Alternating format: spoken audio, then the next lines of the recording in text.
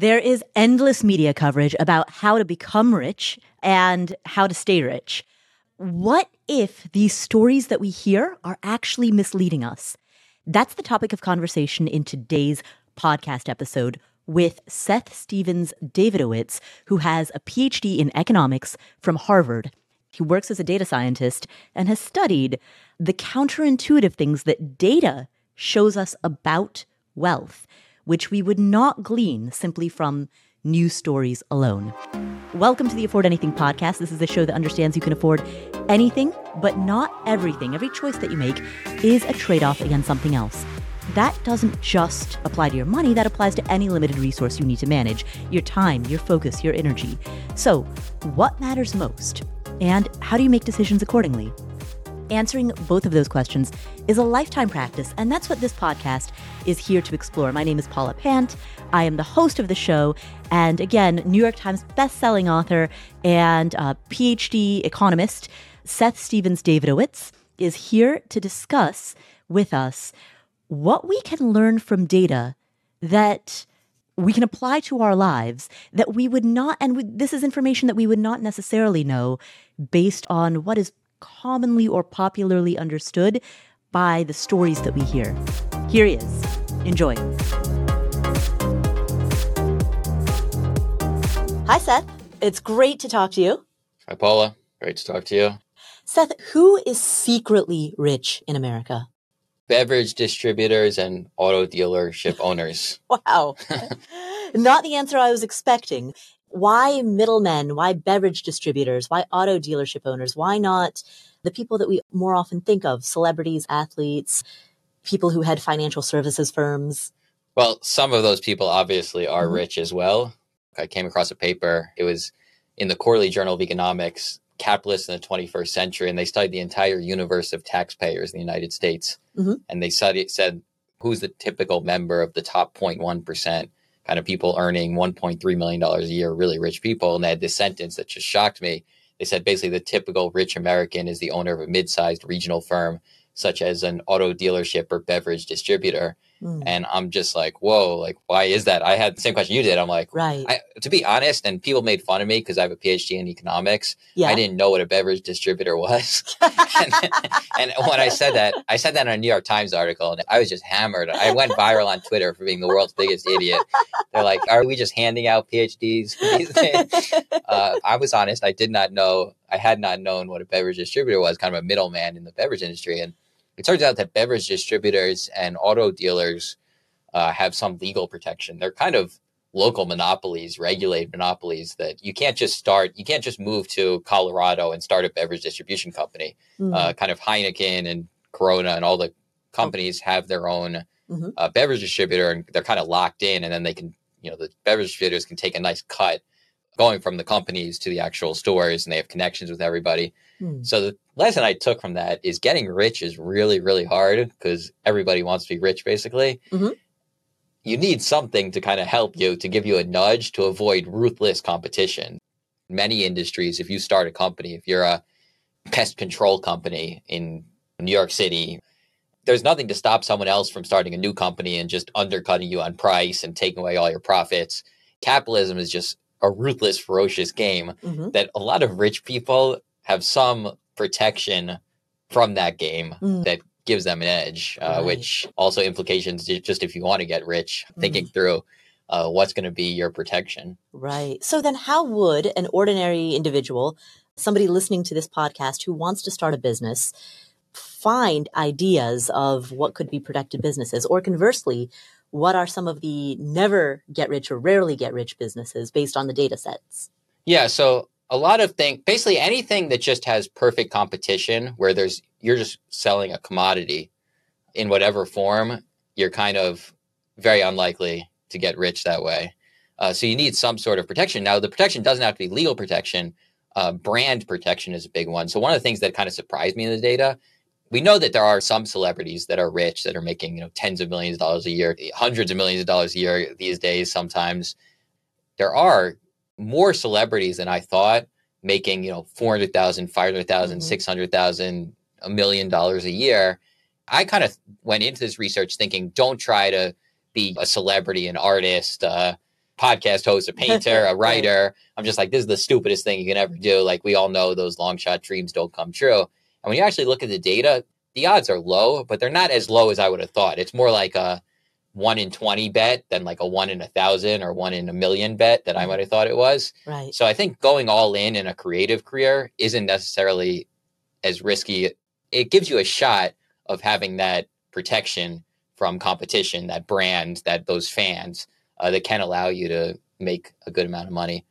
To back this up a little bit, the premise of this conversation is that we know from the data that the majority of millionaires in the United States are business owners. That is the number one way to become a millionaire.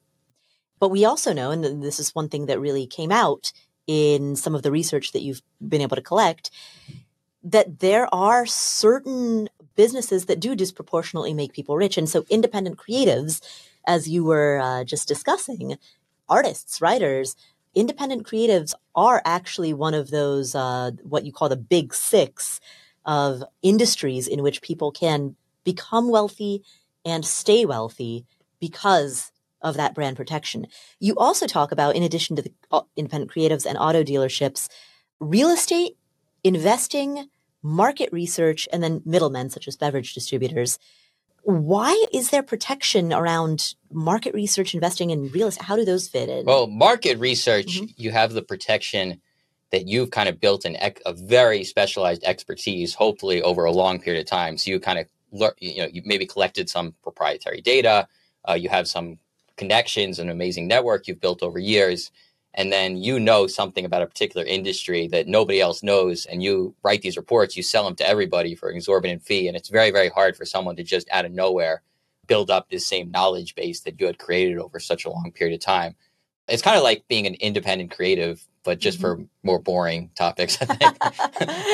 An independent creative of the aluminum industry or something. I don't An intellectual entrepreneur. Intellectual entrepreneur, I would say. And then real estate investing, I don't know if they fit in quite with the local monopoly, but I mean, there are complications. Investing has great tax write-offs. Real estate has great tax write-offs. So it's a little more complicated than that. But I think investing in real estate, they do tend to stay localized, those markets. So a lot of the biggest industries are dominated by a few behemoths. So social media, for example. Right. It's Twitter, it's Meta. Or X, sorry. Yeah, it's X and it's Meta Facebook, now it's Meta, it's TikTok. There are a few giants, and kind of there aren't really these niche companies. But things like real estate investing, they're more disaggregated. There's not one investment firm or two investment firms that just dominate everything. You have specialists, you have all kinds of different strategies, all kinds of different expertise. And similarly with real estate, do tend to play to local markets in various ways. So I think that's kind of another consideration is it an industry that's just dominated by a few global behemoths, or do you have a chance of building kind of a small specialty? A lot of times when we think of getting rich, we think of the really richest people, Mark Zuckerberg or Elon Musk, Bill Gates. It is dangerous to learn lessons from them because they're 1 in a billion outcomes. To be the very, very top 5 on Billionaire, you have to dominate a global industry. That's very, very unlikely. But to be a millionaire, you want to have some sort of local industry that isn't dominated by a global industry. So it's kind of a different game and a more realistic game to play. Right. And see, that makes total sense to me because I remember from investing in real estate, when we would see these big hedge funds come in and we'd see Wall Street come in and try to buy up rental real estate in these neighborhoods in Atlanta, it was clear that they didn't understand the nuance of the neighborhoods. And so local investors, boots on the ground investors, and their friends, like either you yourself are a boots on the ground investor in Atlanta, or you live in Indianapolis, but you've got a bunch of friends who are boots on the ground investors in Atlanta. It's that local one-to-one where people had the informational advantage. Yeah, exactly. And there has to be some reason that, it's not just dominated by one big firm. And all these kind of fields that have a disproportionate number of millionaires have something that's keeping it localized. Right. Now, one of the other myths that many people believe about entrepreneurship is that entrepreneurs tend to be young. A lot of people, when surveyed, say that 27 is what they imagine the average age of a startup founder to be. It's actually 42, and there's a positive correlation between advancing age and probability of success up until you reach about 60. Yeah, that's wild. Nobody thinks of a 60-year-old entrepreneur, but they're crushing it. Yeah. They're like the most successful out there. And sometimes you look at the data and it's kind of obvious and yet also goes against what people think, which is really interesting. One thing I learned is that sometimes surprising stories just capture our attention, are so exciting and so sexy that we think they're more common than they are. So Mark Zuckerberg starts Facebook at the age of 19, and Aaron Sorkin writes a movie about him. Right. And The Social Network is one of the most popular movies of all time, and everyone wants to be the next Mark Zuckerberg. Well, the reason that movie was so popular, the reason Mark Zuckerberg's story stays in our mind is because it's so surprising that a 19-year-old is running a media empire. Right. And it's actually incredibly rare and the exception. And more common are the 50-year-olds, the 60-year-olds, the beverage distributors, the auto dealerships, the person who spent his or her career in an industry and launches a market research based on all their context and all the information they've learned over 2 decades, starts a market research firm at the age of 50.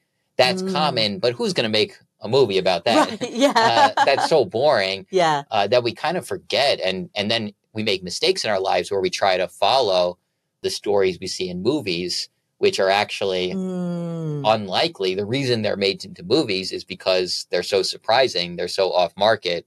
They're so unlikely. Right. The man bites dog rather than the dog bites man, which is what makes the headlines. Exactly. So 19-year-old starts company rather than 45-year-old starts company. And then so many 19-year-olds, you see after The Social Network came out, a large rise in businesses started by teenagers and, people dropping out of college because Mark Zuckerberg dropped out of college. And that's just not a smart play. It's a dangerous thing in life is we're so drawn to the great stories that capture our attention and don't kind of step back and think about how likely they are.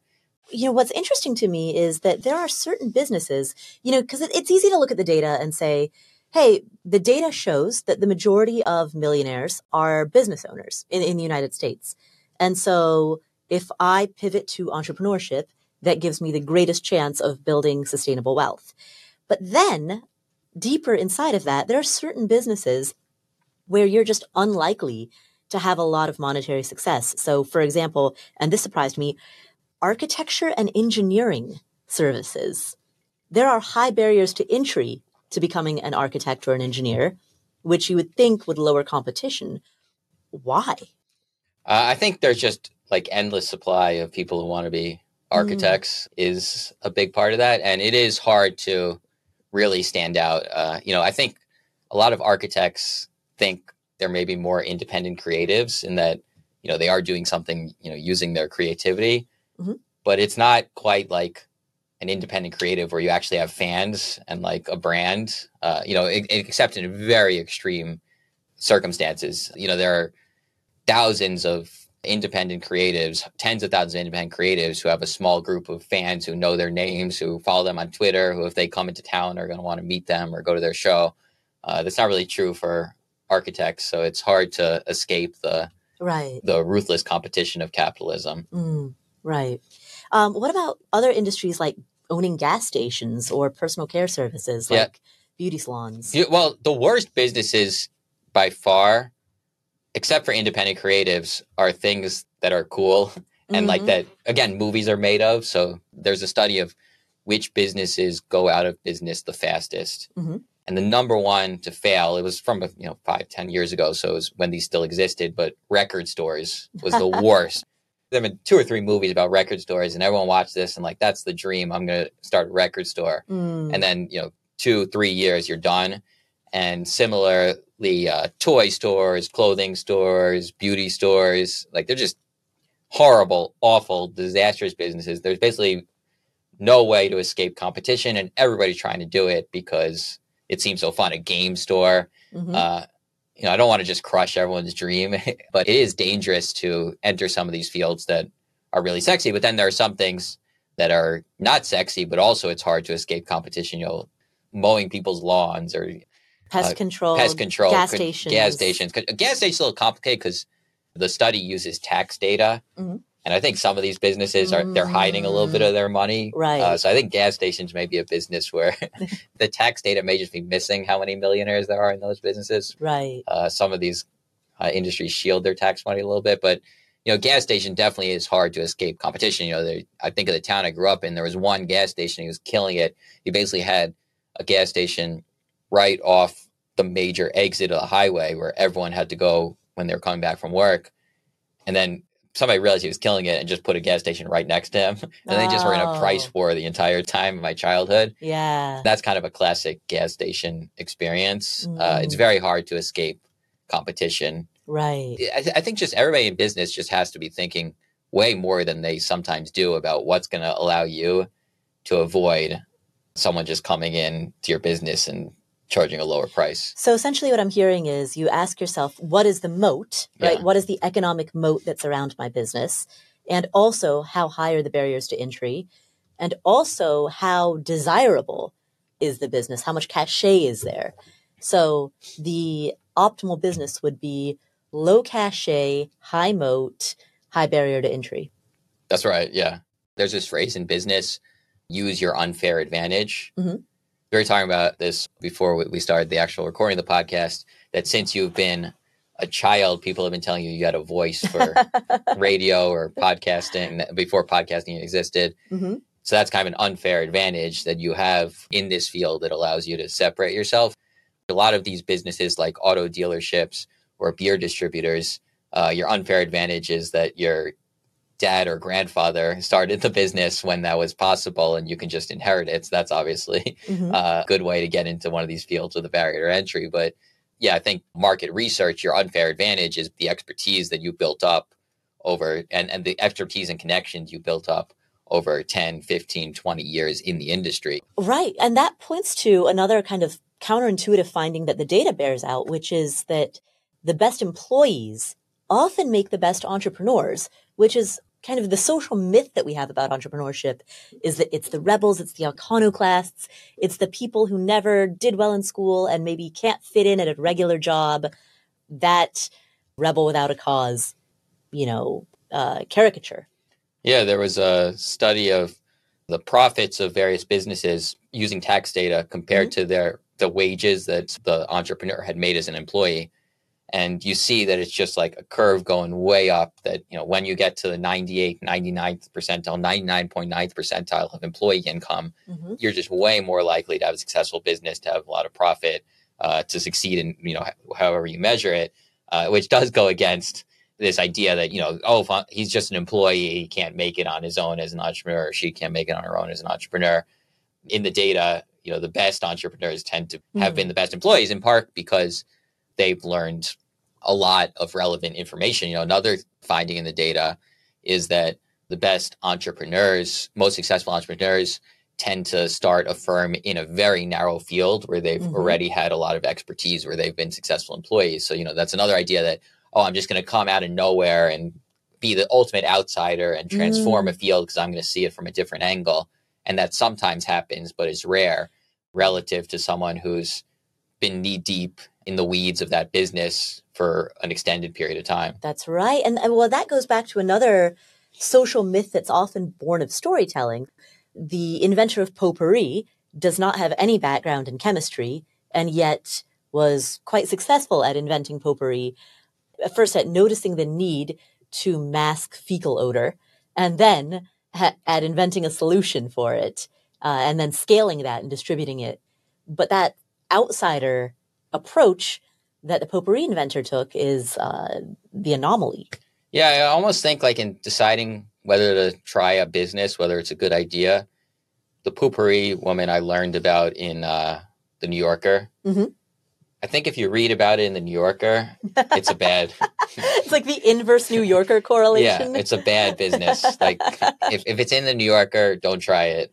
New Yorker articles aren't necessarily made about someone who's writing market research reports about real estate and making, spent a decade in real estate firm and now built up some data and now is selling their reports and making $2 million a year. Exactly. That's so much more boring than the random woman who decided at a party that she was going to cure the odor of feces with no training in this background. She crushed it. She's made hundreds of millions of dollars, one of the wealthiest women in the world. So good for her. But you only get one life. Right. And you kind of have to make your bets.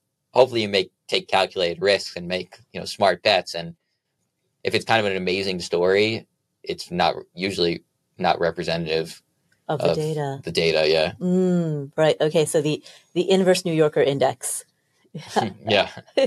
I mean, not just New Yorker, Today Show, 60 Minutes. Like, anytime it's someone's kind of getting a lot of attention for what they did, because the reason that happened is because it's so surprising, and surprising things frequently aren't representative. And then so many people just try it.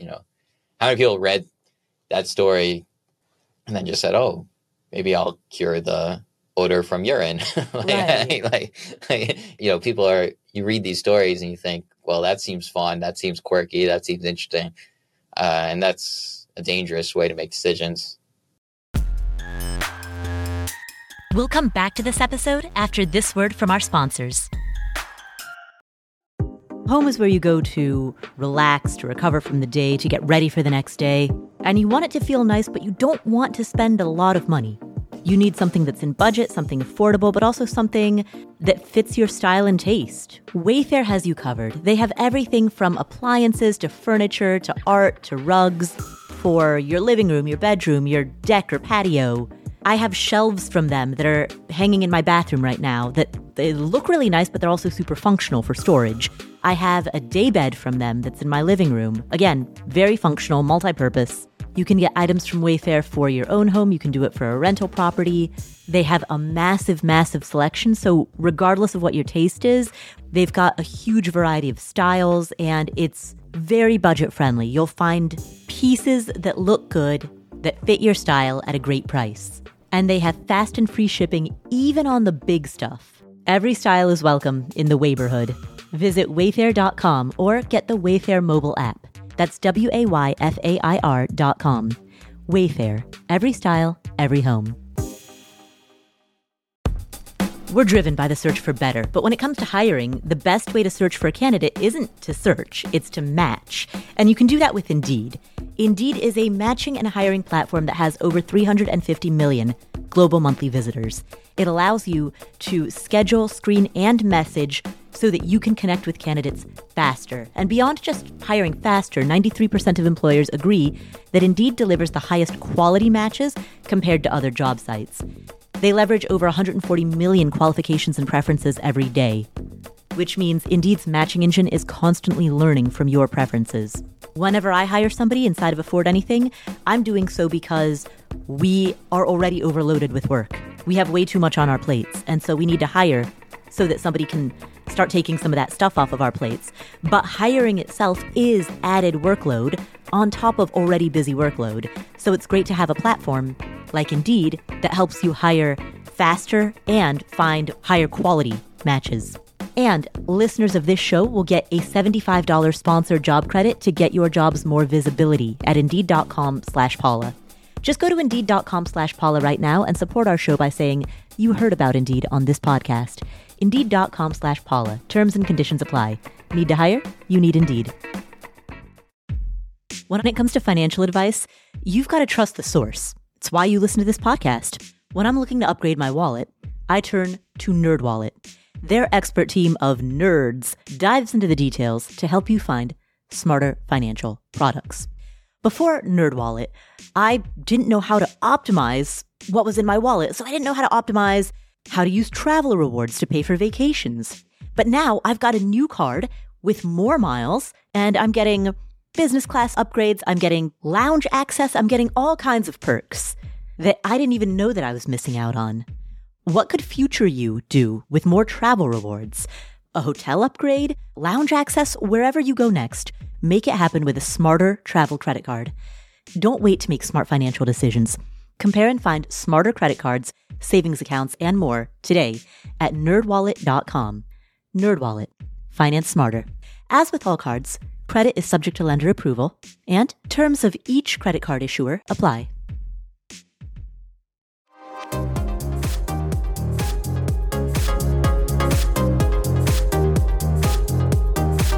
The data also shows when it comes to going back to our topic of independent artists, which we were talking about earlier, or any type of independent creative, that there is a correlation between being prolific and being successful. To have great quality, you must produce great quantity. But also, it isn't sufficient to be prolific if only one localized area sees the result of your work. You actually need to travel quite far and wide to have your work exposed to multiple markets. And that's sort of different. That's the opposite of what we were talking about with real estate, where you want to be hyper-local. Why is that? Yeah, well, with something like art, there's so much randomness in what catches on.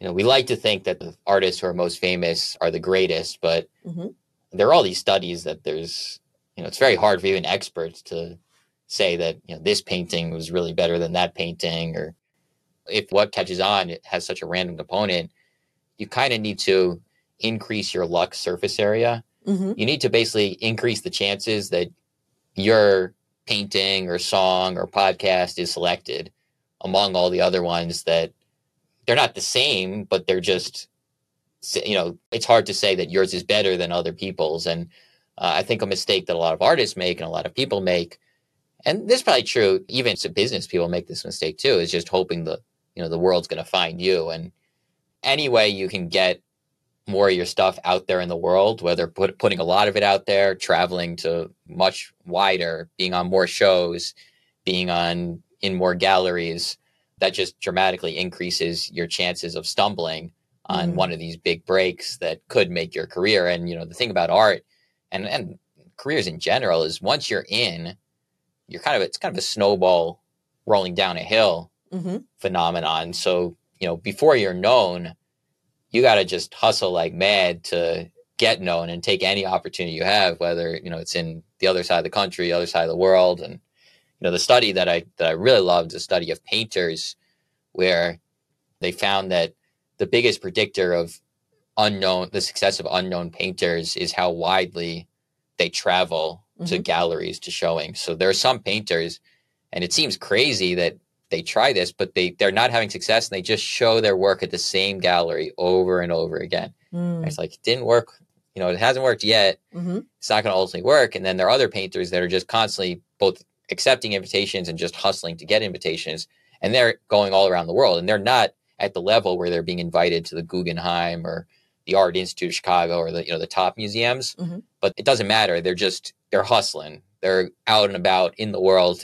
They're in Berlin today and Tokyo tomorrow and New York City, the day after that. And maybe that's not even possible, but they're all over the place. And those ones tend to be the artists who then break in to the inner circle of made artists who then can go to all the top galleries and make a fortune from their art. So it's a very important lesson. Pretty much everybody I told this to are like, I need to show this to my friend, because everyone has a friend who is just hoping to be found. The artist is just doing the same thing over and over again and not allowing luck to work for them and just hoping that they're presenting the same thing the same way they've always done it and looking for their big break. And that's not the way to do it. Right. Increasing your luck surface area. But one thing that is notable within art is that sometimes fluke accidents can create the biggest reputational bump. So the Mona Lisa, for example, was a relatively unknown painting until it was stolen. And the news of its theft was the thing that propelled it into a position of fame. And it's now arguably the most famous painting in the world. I think that's right. And that's another reason that quantity is so important in art, because there's such a random component in what explodes. The random employee at the Louvre, he stole it. People thought Pablo Picasso had stolen the Mona Lisa. People thought J.P. Morgan had stolen it. It was like crazy. It was like the O.J. Simpson trial of that time. And then, everyone's reading about this painting. Oh my God. There was a rumor that Picasso had stolen it because he wanted to destroy his rival's career. And they're like, wow, this painting's so good that Picasso wanted to steal it. It's just random, basically, that the Mona Lisa was the one that got stolen. But the key is, if you produce a lot of art, you kind of have more of a chance for one of them to get stolen. Yes, there's a higher... that's the lesson I took from it. I mean, the other lesson you could take is like, convince someone to steal your piece of art to get attention, but which I think a lot of artists do too. Not like that, but the equivalent of fake drama or getting in the news in some way to get more attention for their pieces of art. Banksy shredding his own painting at the auction, that kind of a thing. Yeah. Right. What's interesting about what I'm hearing you say is that we often make the mistake of assuming that the stories we hear are representative of the truth, when in fact, those stories are the anomalies. They're the exceptions. And if we actually look at data, the data paints a completely different picture. But also, because of the fact that stories can create self-fulfilling prophecies, we can actually use storytelling to, as you talk about, create buzz around any product or any service, any entrepreneurial or creative venture. Yeah, it's a great point. I hadn't even thought of that. Yeah. So stories are dangerous to make decisions based on, but they are useful for catapulting your career. Yeah. If you're an independent creative, you should use storytelling in building your independent creative career. And that was a challenge in writing this book, because part of my point was that stories are not representative, but there's a reason these stories keep coming out. And, like I argued against, I'm a big fan of David Epstein. He wrote this book, Range. Oh yeah. He's been on this podcast. Yeah. And he has a chapter in his book, The Outsider's Advantage. And he says, all these people come from outside a field and they look at things from a new angle. And I don't think he uses the story of the poopery woman, but he uses, I forget which stories he used, but he's just like, look at these people who knew nothing about that field and then revolutionize the field. And people just eat that stuff up. And the point I want to make is that's actually not true. Look at the data. Someone is way more likely to revolutionize the field if they've been experts in that field for a long time, but that's so much less exciting. So it's a challenge that what gets hooked in our mind isn't necessarily the truth. It's the best story. And then, so we're all kind of a little bit misled about how the world works. And it's a challenge as a data scientist who's trying to be a nonfiction author as well. How do I make the non-sexy data compelling to people so, stay in their minds so that they can make better decisions? And that's not easy. How do you make the non-exciting exciting or compelling so that it sticks and people remember that and they're not misled by these amazing stories that they're hearing all the time that just, it's not trivial. There are people, the social network came out, there was a huge rise in people dropping out of college, starting businesses. Now it's been 15 years from that. A lot of those people, their careers are ruined. They're trying to get back on their feet 15 years later from a decision they made because they saw a movie that was completely unrepresentative of how the world works. So it's very dangerous, our draw to stories and exciting, unrepresentative stories. Right. Yeah. I mean, and you'd see that in investing too. Somebody gets rich off of crypto and you hear that story, or somebody gets rich off of the GameStop AMC meme stonk thing. You hear a few stories and all of a sudden the stories become really compelling. And when it comes to actual investing itself, outside of career, when it comes to monetary investing, oftentimes we hear these stories, these runaway stories of success, when the data shows that passively managed index fund investing actually presents the best shot at growing a multi-million-dollar portfolio. It's a great example, but it's hard. I feel like I follow the data as well as anyone, but I invested a little bit in Bitcoin when it was at like 60K or something. It was just so hard because my entire, it was called Twitter back then, Twitter feed. Just all these people like saying how much money they had made in Bitcoin, and you're just hearing it from everywhere. And similar, the path to entrepreneurial success is basically mastering a field over 20 years. So you start as an employee in a very narrow field, when you're 25, 26. And then when you're 42, 43, 44, 45, maybe even 60, the idea hits, it's your time. You have all the knowledge, you have all the connections, and you're ready to launch your massive business in middle age. And that's hard because it's kind of the equivalent of an index fund for your career, in that it's the boring long-term strategy. And it's not going to be the most successful.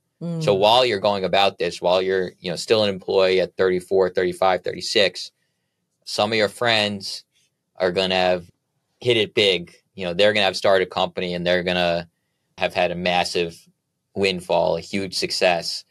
And, they're going to have the Bitcoin of entrepreneurship.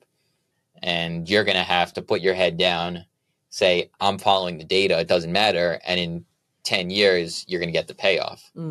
Right.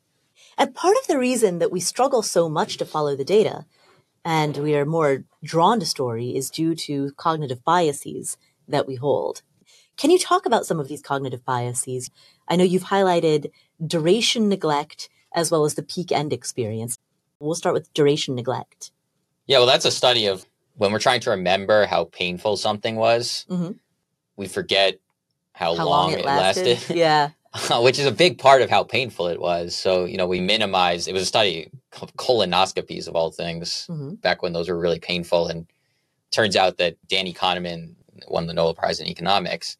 He gave people different colonoscopies. He asked them during their colonoscopy how painful it was.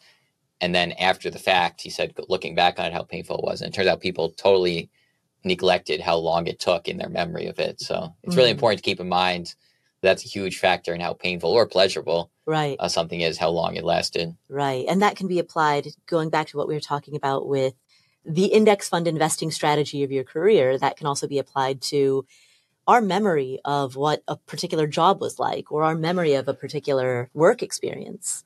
Yeah, I think that's kind of goes against part of what I recommend is that people maybe grind out as an employee for a while. But from a happiness perspective, there are studies that show that people aren't quitting jobs enough, that if people are indifferent, if you're indifferent between quitting your job and not quitting your job, if you quit it, you're going to be much happier in 6 months or longer. The data is sometimes conflicting. Making money may not be good for what makes you happy. And it's not like there's one life strategy that is the right answer for all these questions. And I think people kind of wrestle with the complexities of decision making and know that, okay, maybe if I stick with this job for 10, 15 years, I'm more likely to be a successful entrepreneur later. But also, if I don't like this job, the data says if I quit it, I'm more likely to be happy in 6 months or a year. And then you can make a decision based on that. Well, how important is the chance of being a successful entrepreneur in your life? How important is happiness in your life? And go from there. We'll come back to the show in just a second, but first, spring is a good time for new beginnings. It's a great time for spring cleaning, for planning outdoor activities, and for going through your financial life to make sure that everything is in place that you need. Everything that you need is in place. And the thing about life insurance is that shopping for life insurance can be part of your financial planning for the year. And Policy Genius is there to help with that. Policy Genius has licensed award-winning agents and technology.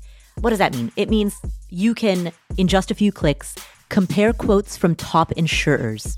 With Policy Genius, you can find life insurance policies that start at just $292 per year for $1 million of coverage. Some options offer same-day approval and avoid unnecessary medical exams. Policy Genius works for you, not for the insurance companies. They don't have an incentive to recommend one insurer over another. And they have thousands of 5-star reviews on Google and Trustpilot. Save time and money and provide your family with a financial safety net using Policy Genius.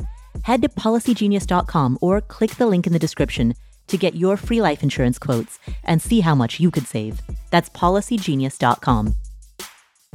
All right, so what are some of the next really big goals that you're saving for? Maybe you're saving for a down payment on a home. Maybe you're saving to buy your next car in cash or to at least make a pretty big down payment on your next car. Maybe you're saving for a kid's college fund or for your own college fund. Well, there's an app called Monarch that makes it easy to help you reach your financial goals. In fact, the Wall Street Journal named it the best app for growing your savings. Monarch is the top-rated all-in-one personal finance app. It gives you a comprehensive view of all your accounts, investments, transactions, and more. Create custom budgets, track progress toward financial goals, and collaborate with your partner. And now get an extended 30-day free trial when you go to monarchmoney.com/Paula. Monarch has a very simple, intuitive design, They have loads of built-in features that help you collaborate with your spouse or partner, with your financial advisor. You can invite them to your account at no extra cost. They'll get their own login info and a joint view of all of your finances. You can customize it to look exactly like you want it to look like. You can customize the types of notifications that you get. I've set mine up so that I only see the big ticket stuff. I personally don't want to see the little things. I just want to see big ticket items. So I've set up my notifications accordingly, but you can do it however you prefer. You can change the layout of your dashboard. You can make it your own. And Monarch will never sell your data to third parties or show you ads. After trying out Monarch for myself, I understand why it's the top-rated personal finance app. And right now, listeners of this show will get an extended 30-day free trial when you go to monarchmoney.com/Paula. That's monarchmoney.com/Paula for your extended 30-day free trial.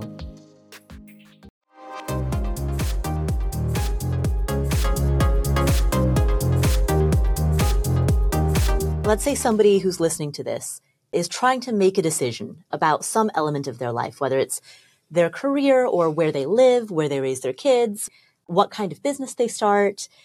They're trying to make that decision. And so they start digging into the data, but they find conflicting studies. And also they find studies in which the subjects, the data set it's kind of maybe somewhat comparable, but there are also notable differences between their own situation and what the study actually looked at, right? What does a person do when they find essentially either conflicting data or slightly irrelevant data?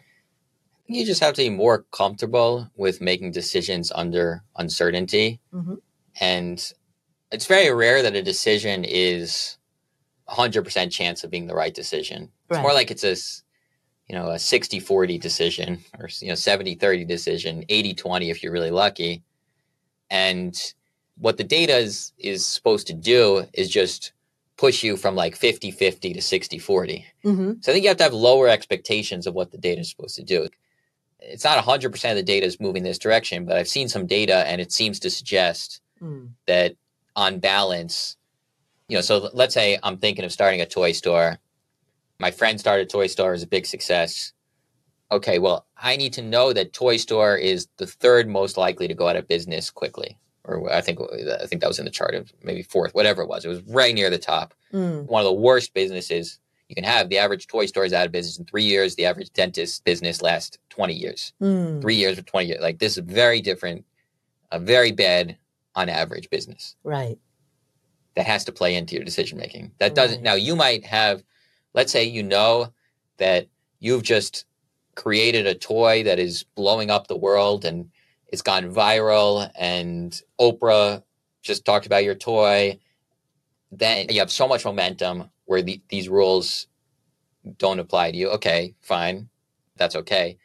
But you need to know, no matter where you are, no matter what other factors you have in the equation, that this is on balance terrible business. Just know that and then make decision with that in your head. And is not this ends the debate. Mm-hmm. And what activities tend to make people happy. On balance, it turns out that people, when they're watching TV, watching Netflix, on social media, playing computer games, are less happy than they think they're going to be. Mm-hmm. Right. That's like a pattern in the data on average, significantly less happy. And when they're exercising, hang out with friends, out and about in the world, at the museum, at a show, they're way happier than they expect to be, than they would have thought they'd be. Right. Now, that's very important to keep in mind as you're going through life. If a friend invites you, do you want to go to this Bruce Springsteen concert? Mm-hmm. Well, I'm tired. I want to lie in bed and watch TV. You need to keep in mind that on average, people who stay and watch TV end up less happy than they think they're going to be. And people who go out to the show with their friends end up happier than they expect to be. That doesn't mean 100% of the time you have to go to the show. But if you're like close, you have to keep in mind that this bias that reveals itself in the data. Right. Well, we're coming to the end of our time. Are there any additional key points that you want the audience to remember? Well, we didn't get as much to happiness as I would have liked to have gotten because I have all this stuff on how to get rich and how to get famous. And then when you review the data on happiness, it really is shocking. The things that make people happy are so freaking simple. It's being with your friends, being with a romantic partner, being married, taking a walk, being near a beautiful body of water. These very simple, very affordable things in life tend to make people happy. So I think, there is a danger in devoting your life to the accumulation of resources or accumulation of fame, accumulation of attention. It's not necessarily the best bet for happiness. You also need to keep in mind all the research on the best strategies for being happy. Be with your love on an 80-degree and sunny day, overlooking a beautiful body of water, having sex. That's the happiest activity is intimacy, making love. The happiest weather, 80 degrees and sunny. Happiest location near a body of water. Happiest person to be with, a romantic partner. That kind of sums up everything in the data we know about happiness. So that's important to keep in mind as well as you're going through life. That is a lot easier to achieve than owning an auto dealership, owning a beverage distributor company, starting a market research company. That's hard. Being with someone you care about near a lake, hanging out or whatever is not as difficult to achieve. Nice. Well, thank you again for spending this time with us. Where can people find you if they'd like to hear more? I'm on X at Seth S_D. I have a hyphenated name, Seth SD. And Don't Trust Your Gut and Everybody Lies are my books. And I have another book coming out in about a month. They'll be called Who Makes the NBA? And it's about a passion of mine, basketball. Excellent. And we will link to all of that in the show notes as well. Great. Well, thank you. Thanks. Thank you to Seth. What are 3 key takeaways that we got from this conversation? Number 1, stop counting yourself out just because you've gotten older. We here at Afford Anything see this in our inbox a lot. We get so many emails from people who think their time has passed and think that they can't create anything at this juncture of their lives because, I'm already 40 or 50 or 60 or 70 or however old it is. The reality is their experience and their knowledge could actually help them be more successful. And if we stop believing this myth that entrepreneurship belongs to the young, and that's a myth that's perpetuated by news stories, but is not actually backed by data. Nobody thinks of a 60-year-old entrepreneur, but they're crushing it. Yeah. They're like the most successful out there. And the 50-year-olds, the 60-year-olds, the beverage distributors, the auto dealerships, the person who spent his or her career in an industry and launches a market research based on all their context and all the information they've learned over 2 decades, starts a market research firm at the age of 50. That's common, but who's going to make a movie about that? Right, yeah. That's so boring that we kind of forget. So get rid of the myth that entrepreneurs tend to be young because people, when surveyed, say that 27 is the age that they imagine a startup founder to be. In reality, it's actually 42. And in addition, there's a positive correlation between aging and the probability of success up until 60. And don't you dare email me and say, well, I'm 61, so it's too late for me. Okay, if there's a positive correlation up until 60 and you're 61 or 65 or 68, guess what? You're actually still very, very young. 68 is the new 28. All right, that's the first key takeaway. Second key takeaway. People want to be rich, but they think that being rich is out of their grasp because there are these connotations around the kinds of people who are rich or what it takes to get there, right? People often think that to be rich, you need to have a spaceship. And, what we know from the data and what we can actually prove from the data is very different. A lot of times when we think of getting rich, we think of the really richest people, Mark Zuckerberg or Elon Musk, Bill Gates. It is dangerous to learn lessons from them because they're 1 in a billion outcomes. And to be the very, very top 5 on billionaire, you have to dominate a global industry. That's very, very unlikely. But to be a millionaire, you want to have some sort of local industry that isn't dominated by a global industry. Things like real estate investing, they're more disaggregated. There's not one investment firm or 2 investment firms that just dominate everything. You have specialists, you have all kinds of different strategies, all kinds of different expertise. And similarly with real estate, they do tend to play to local markets in various ways. So that is the second key takeaway. Finally, key takeaway number 3. You need to increase your luck surface area. Being successful means putting yourself out there a lot. And that goes far beyond the creative field, right? It means trying out different side hustles for viable businesses. It means buying more investment properties if the first one that you bought isn't a home run, or even if it is, right? Your first time at base is rarely going to be a home run. And you need to be at bat. You need to be swinging. You kind of need to increase your luck surface area. You need to basically increase the chances that your painting or song or podcast is selected among all the other ones. People make this mistake too, is just hoping the world's going to find you. You got to just hustle like mad to get known and take any opportunity you have, whether, it's in the other side of the country, the other side of the world. And, the study that I really loved is a study of painters where they found that the biggest predictor of the success of unknown painters is how widely they travel to galleries, to showings. So there are some painters, and it seems crazy that they try this, but they're not having success, and they just show their work at the same gallery over and over again. And it's like, it hasn't worked yet. It's not going to ultimately work. And then there are other painters that are just constantly both accepting invitations and just hustling to get invitations. And they're going all around the world, and they're not at the level where they're being invited to the Guggenheim or the Art Institute of Chicago or the top museums. But it doesn't matter. They're hustling. They're out and about in the world. They're in Berlin today and Tokyo tomorrow and New York City, the day after that. And maybe that's not even possible, but they're all over the place. And those ones tend to be the artists who then break in to the inner circle of made artists who then can go to all the top galleries and make a fortune from their art. So those are 3 key takeaways from Harvard PhD economist Seth Stephens-Davidowitz. Thank you so much for listening to the show. If you enjoyed this episode, share it with a friend or a family member, and subscribe to our show notes, affordanything.com/show notes. My name's Paula Pant. This is the Afford Anything podcast, and I will catch you in the next episode.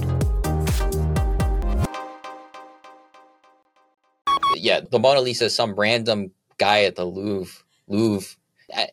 This is off topic, and you can cut this, but this is just a pet peeve of mine that I was on a podcast and I said Louvre. And I got hammered. Like, this guy doesn't know how to pronounce the Louvre. And then I looked it up, and I think there is an argument that it is pronounced Louvre, not Louvre. So, but anyway, it was a random employee at the Louvre, as I say.